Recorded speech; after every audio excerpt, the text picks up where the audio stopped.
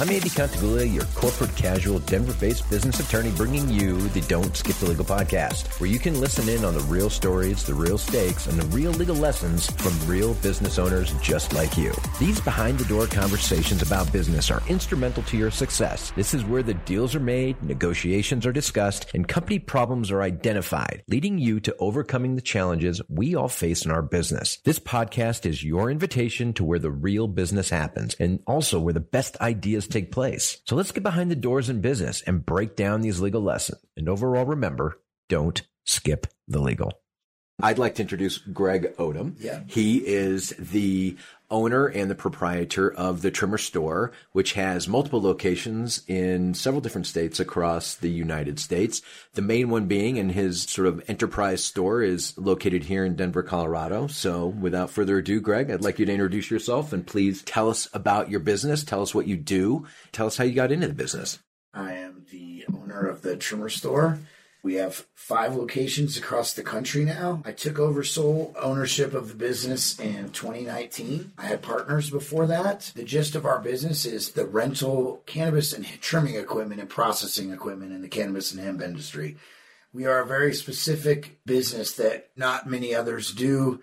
It's a small niche, but we've become sort of the experts in it. So tell us how an ordinary day in your business operates. You mentioned that you sort of rent trimming machines. What does that look like? What is a trimming machine? How do your customers benefit from your company? We sell, service, and rent, and our main source of revenue is the rental equipment, as this is equipment that is expensive, and cannabis or hemp can only be grown X amount of times per year, depending on your different various growing methods. So a lot of this equipment is something that a mid to smaller size grow would use 4 to 6 times per year. And so the cost of a rental versus the cost of buying, it makes more sense for them to rent instead of buy. And so we service that niche. And it's a very specific industry that we've learned and become experts on. There's many, many different grow stores, many different methods of growing cannabis or hemp.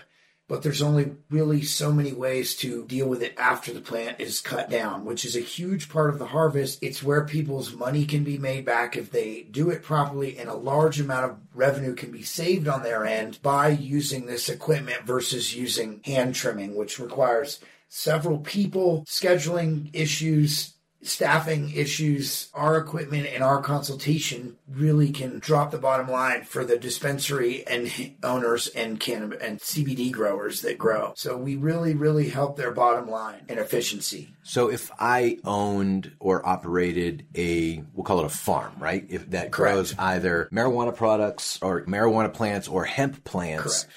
I need to have a way of getting that plant processed and into a way that people can then use it and utilize it for whether it's CBD production, whether it's in the dispensaries, that kind of thing, and processing the plant itself. And that's where you come in. Right. There's a lot to do after the plant is cut down, before it goes to its final destination, whether that turned into a processed product like a shatter or wax, or the several different ways that they transform cannabis or flower.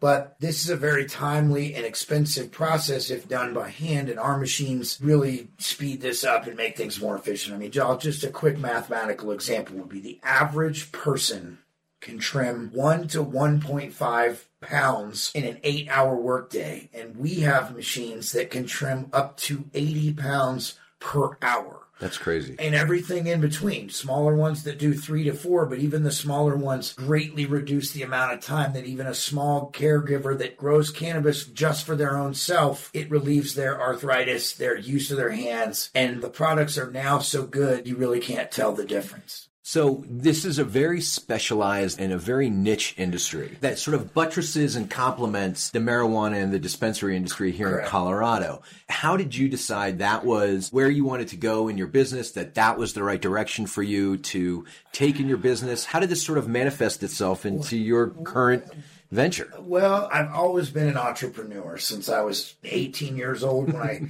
started my own car detailing business, and just done different things like that. And my old business partner, we kind of came up with the idea together. Back in the day, you could grow cannabis in your house and sell it to the dispensaries. And he came to my house one day and just in conversation said, I looked for a trimming machine on Craigslist and couldn't find one to rent. And the light bulb kind of went off, and I said, well, you need one. There's got to be other people. And so we put up a fake ad on Craigslist that said we had a machine to rent and just to test the waters. And within a day, we had 3 or 4 people that called. And so the next day, we went to the grow store where he got his grow supplies, and we bought a trimming machine, and that was the birth of the trimmer store. And the interesting thing is that you and I actually met through your old business Correct. partner. Yes. And that was 12. That was in 2010. 2010. So yeah, 12 years ago. 12 years. Which is ridiculous that the marijuana industry here in Colorado has been around and building sort of since then. Obviously, it started off in the medicinal stage, and now it's recreational. But right. I remember meeting you the first time, and meeting with you and your business partner, and coming up with that idea. And how are we going to structure this business? Right. And how can everything we in protect moving ourselves? Exactly. And I was quick to realize that this isn't a business like where you're lawn mowing and you may or may not have to do things technically properly. But I was quick to realize that, if somebody used one of our machines that we rented them and they got injured, that's on us. And so that was where we quickly decided we needed you to help guide us with creating a waiver release that was very specific to our industry. And then, for my old partner and I to create a real business operating agreement, because I had always been an entrepreneur, but they were always things that I had done on my own, that didn't really require too much use of a real business structure, books, a lawyer, things of that nature. This, however, was immediate that we needed guidance in both of those, specifically the waiver, knowing, if somebody injured themselves using our equipment, that could come back to haunt us if they didn't sign a proper release form. And so that was my first order of business with you. And it's making sure you were protected, because other people using your product can be very stupid. Yeah. If you, if when you rent any equipment from a giant home goods store, I don't want to use any specific names, but they're going to do the same thing. They're going to ask you to sign a waiver. If you borrow a chainsaw and you cut your arm off, it's not their fault. The same way with if you use our equipment. And because of the different levels of legal and non-legal sides of the cannabis industry and the gray area that existed, especially more at the beginning, we needed to make sure that we were protected if somebody's equipment got stolen and or confiscated while they rented it from us, that we were covered. And that required Andy's specific knowledge in creating a document that would hold up in court. And you bring up a really good point, and that is you're entering an industry that is highly regulated. Yes. That means if people are going to be utilizing the product or the service that you're promising, or at least they're promising, that they're going to be using your equipment for lawful purposes. Yes. So one of the issues, if I remember correctly, that you had to overcome was making sure that the people who were using your equipment to harvest their marijuana were actually properly licensed by the state, and that they, were using it for an appropriate purpose. And that's where what we were doing and what the state laws are, that's where I've described that there's a lot of gray area, because in Colorado is what we call a caregiver state, which means you at home can get a license issued by the state to grow 6, or at the time, if you got an edibles license, you could grow up to 99 plants on your own. But there's gray areas where people would say they would rent a warehouse and 3 people that had a 99 count license would all be in there, and they'd go, well, there was so much gray area, and that was where, our waiver that you created would specifically protect us to say that it's assumed that you are using it under this state's laws, meaning, if the cops or the DEA or anybody were to raid that place while they happen to be renting our equipment,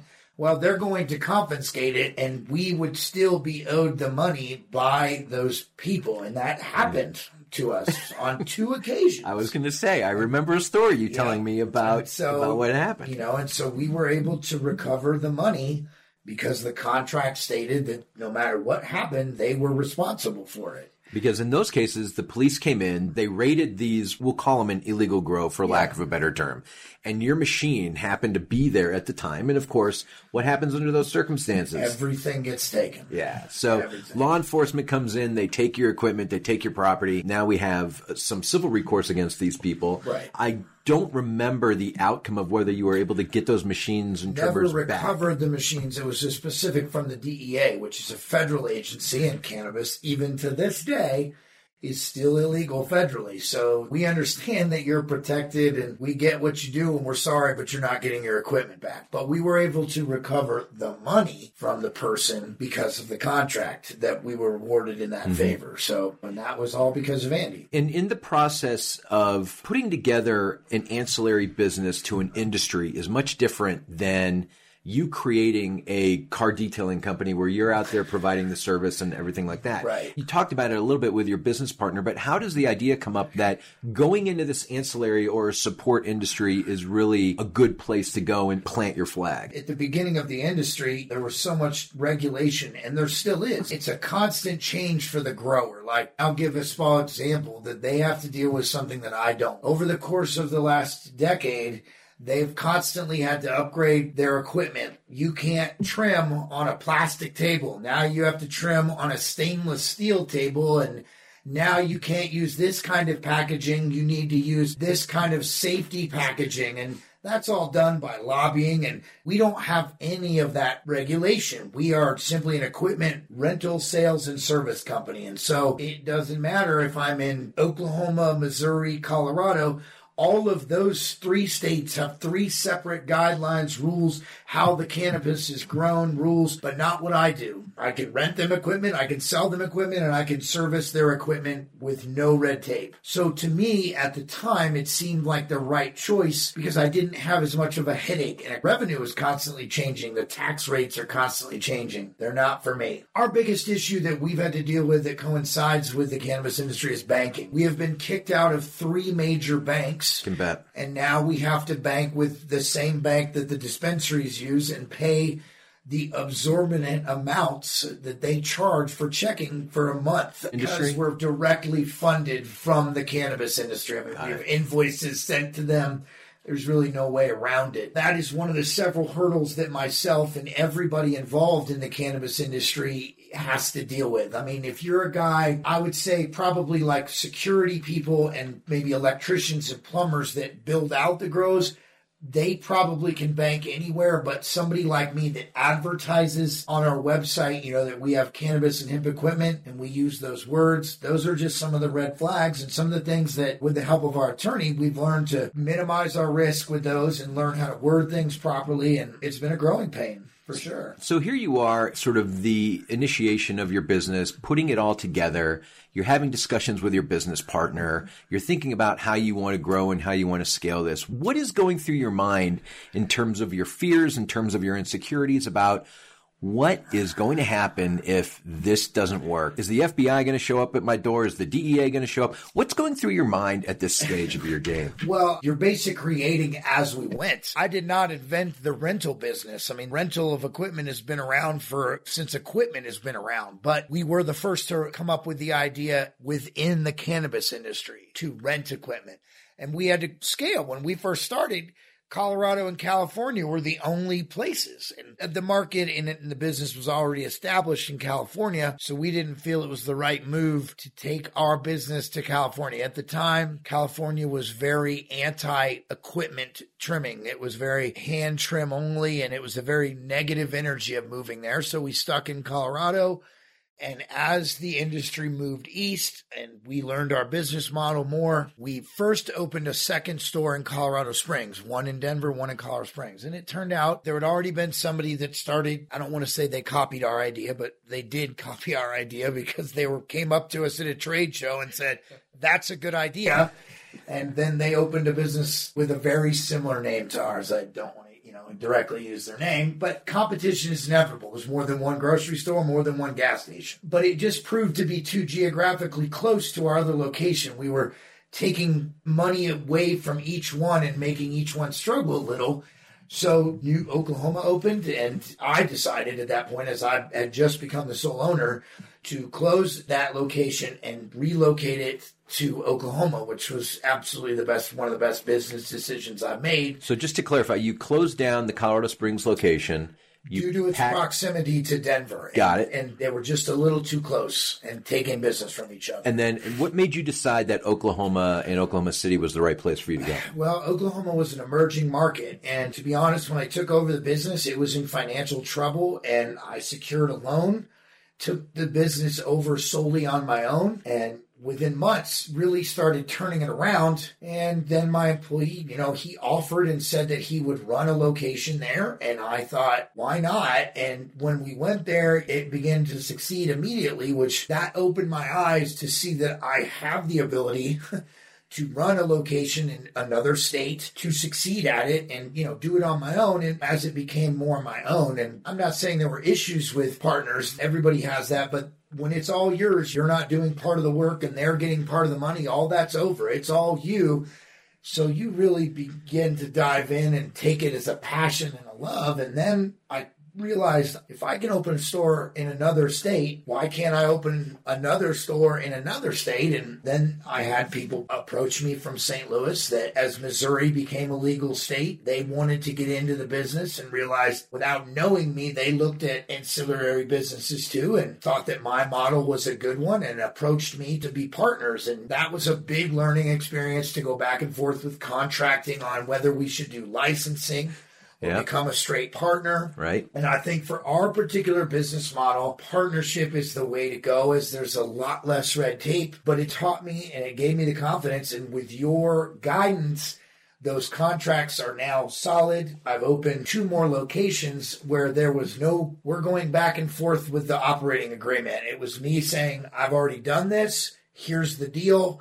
If you want to take it, take it. If you don't, then maybe this isn't the best thing because I'm not willing to give any less than this for my knowledge and my time that I'm putting in. And all that was a lot of your guidance to help me make sure to protect myself, mistakes that were learned from the first time going around with partnerships. And I don't want to say really, a mistake, because that makes just things that you learn that you can do better and write the language better to make it so that there's absolutely no gray area when separation or sale time comes.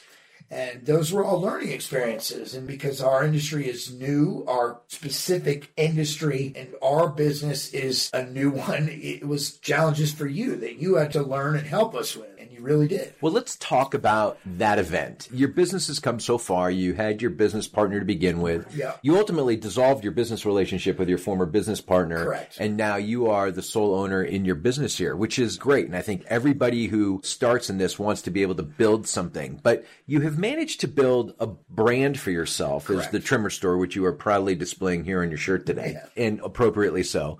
But when we looked at these other states, when we looked at Oklahoma, was a little bit different because that was your Colorado Springs business being relocated. It's still you. You just brought on another person to help you manage and run that show. But St. Louis and the whole Missouri event, we'll call it. Yeah, that was a whole different animal. That was a different animal for us as we discussed it, because my opinion originally was, let's do this as a licensing gig. You have managed to build your brand as the Trimmer Store. Correct. Let's now take your brand and let other people use your brand in other locations. Much like when you go to the airport and you see a little coffee kiosk and it's branded, it's licensed under a certain brand. It's not the actual franchise store or a store of the parent company.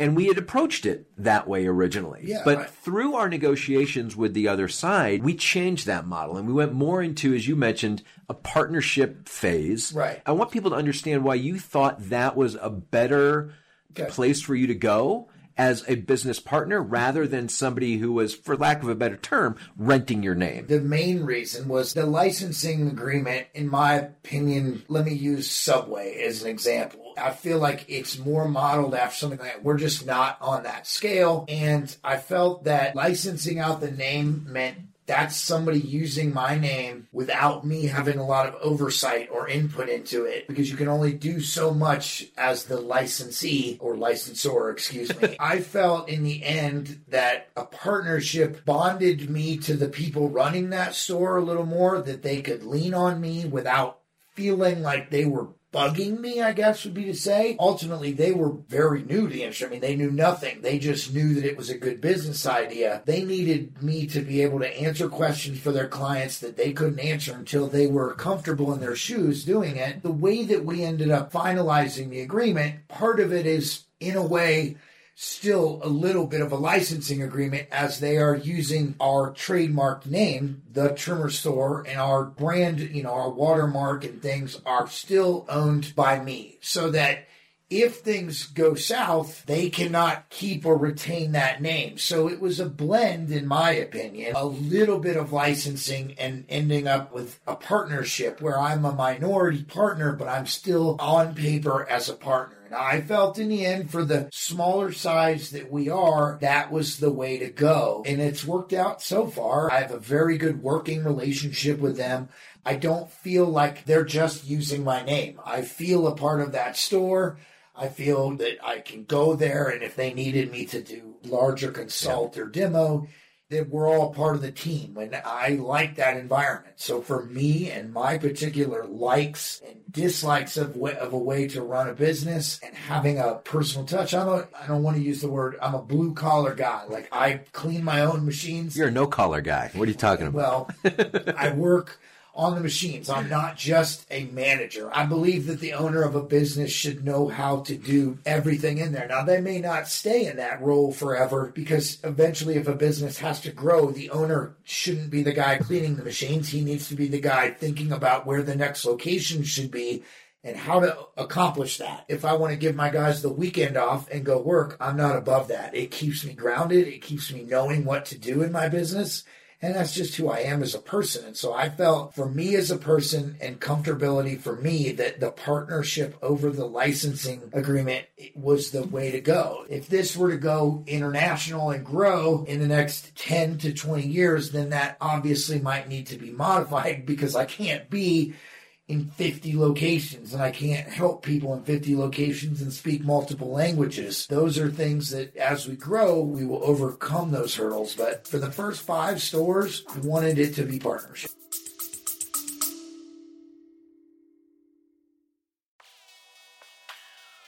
Let's take a moment to acknowledge the importance of legal knowledge in the business world. Legal issues can be a minefield, but they don't have to be. That's why I am thrilled to introduce you to a resource that will be your guiding light through these challenges. Get ready to discover the ultimate legal companion for entrepreneurs. I am excited to introduce you to Don't Skip the Legal, the startup guide for entrepreneurs and business owners, your ultimate companion for conquering the legal challenges of entrepreneurship. It is authored by me, Andy Contaguglia, a seasoned business lawyer based here in Denver, Colorado. This book is your roadmap to navigating the legal landscape with confidence. Inside, you'll find valuable insights on choosing the right business entity, understanding fiduciary duties, tackling financing options, hiring employees, and even nailing down the perfect business name and location. But that's not all. You can get your hands on this essential guide in both Kindle and paperback form, making it super convenient for you. If you're ready to empower your business with knowledge, head over to Amazon, head over to Kindle, and grab your copy of Don't Skip the Legal today. For more details and updates, visit don'tskipthelegal.com, and don't let the legal hold you back in succeeding in business. With Don't Skip the Legal, the startup guide for entrepreneurs and business owners, you can take your business to new heights. Available on Amazon and Kindle. Now let's get back to the pod.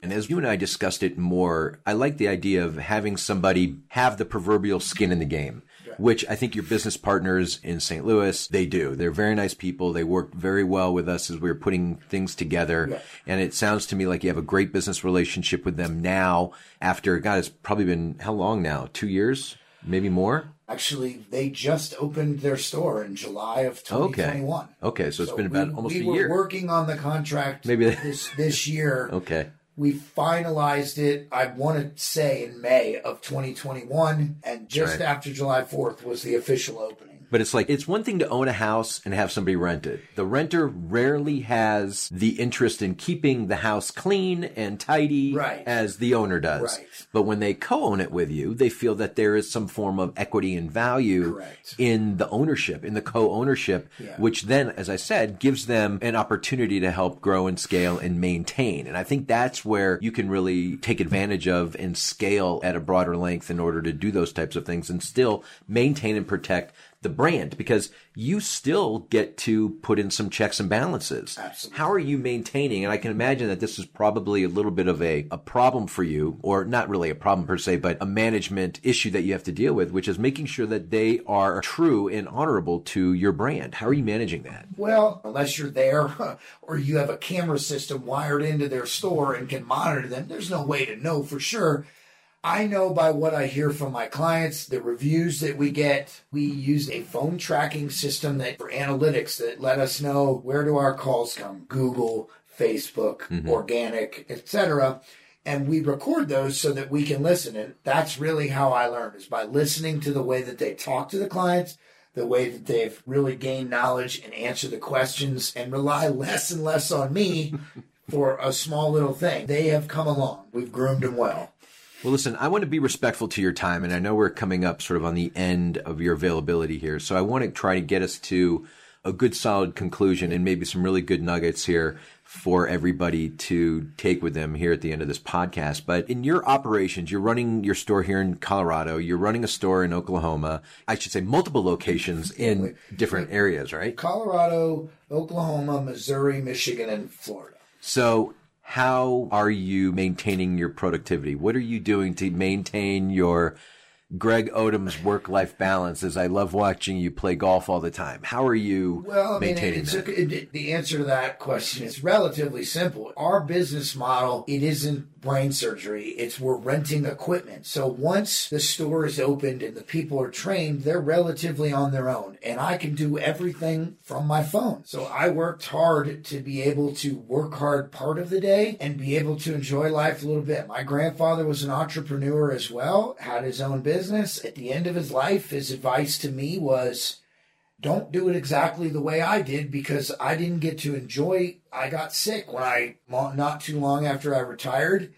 Do more when you're younger and enjoy life a little bit more. And I had a very good relationship with him, and I took that to heart. And so my definition of success is being able to accomplish what he asked, or the advice that he gave me. And I like my life. I'm not ashamed that I go golf on a Tuesday afternoon, because I worked hard to be able to do that. I don't miss phone calls. I talk to my clients. I help them if they have a problem with a machine they bought from me.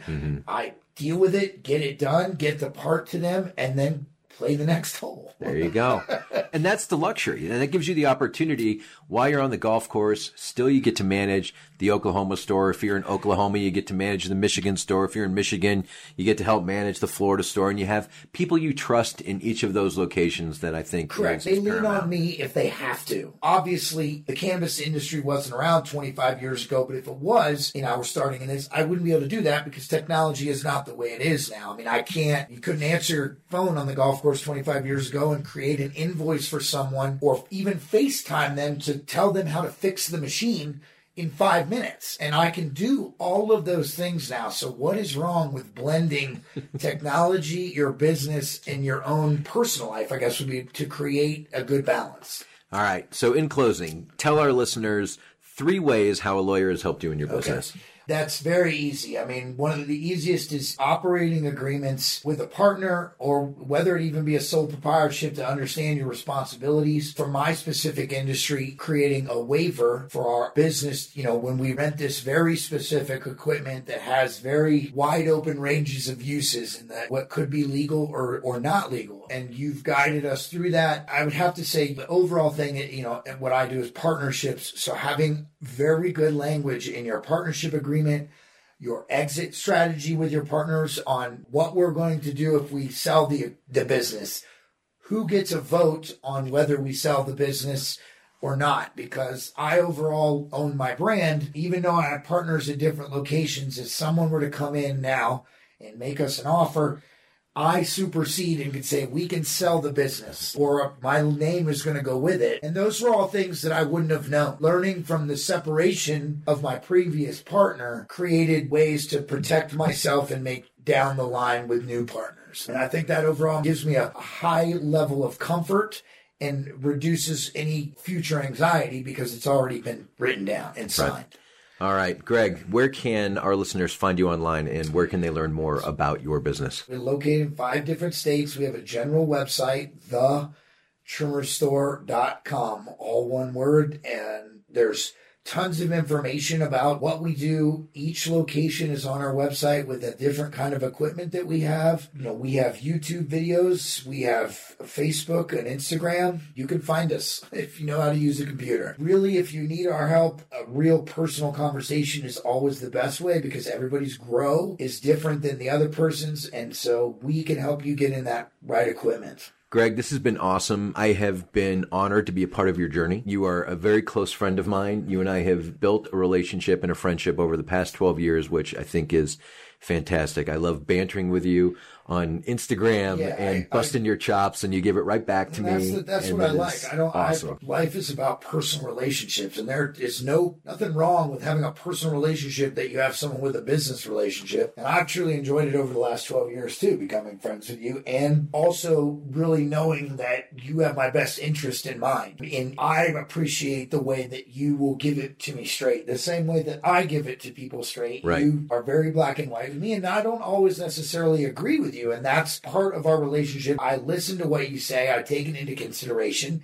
and then I make my own decision on it, and you respect that, and I truly appreciate it. And you that's why I stay with you. Yeah, and you don't hesitate to tell me if I'm lacking in some form or fashion, if something's not getting done as quickly as you would like. Right. The point being that our relationship as not only business associates, but as friends has really, I think, helped grow my business and also help you grow your business. I would absolutely agree. Awesome. I know you're short on time. Again, thank you, Greg. Yeah. Always a pleasure, buddy. Thanks, bud. Thank you.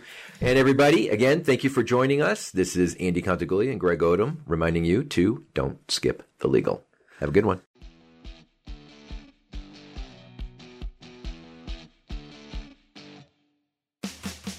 Thank you for listening to the Don't Skip the Legal podcast. I'm your host, Andy Contaguglia. I hope you enjoyed our time together and this great opportunity to peek behind the business door and examine the legal lessons in business. If you're keen to hear how these lessons can be applied in the real world, well, join us next week for another episode where you can listen in to another business success story. As always, you can head over to contaguglia.com/podcast to sign up to our email list, as well as check out all the links and resources in our show notes. If you enjoyed this episode and you'd like to help support the podcast, please share it with others, post about it on social media, or leave a rating and review. To catch all the latest from me, you can follow me on Instagram, Twitter, and TikTok at AJCESQ. Thanks again. This is Andy Contaguglia reminding you to don't skip the legal. Good luck. The legal information contained in this podcast is intended for general informational and entertainment purposes only. It should only be used as a starting point for addressing your specific legal issue. The legal information I talk about does not create an attorney-client relationship between you and me. This podcast is not a substitute for an in-person or telephonic consultation with a lawyer who is licensed to practice in your jurisdiction about your specific legal issue, and you should not rely on this legal information for those purposes. You understand that questions and answers or other information contained in this podcast are not confidential and are not subject to attorney-client privilege. I am not providing you a legal service. Every legal case is different, and past performance is not indicative of future results. Please consult your own attorney.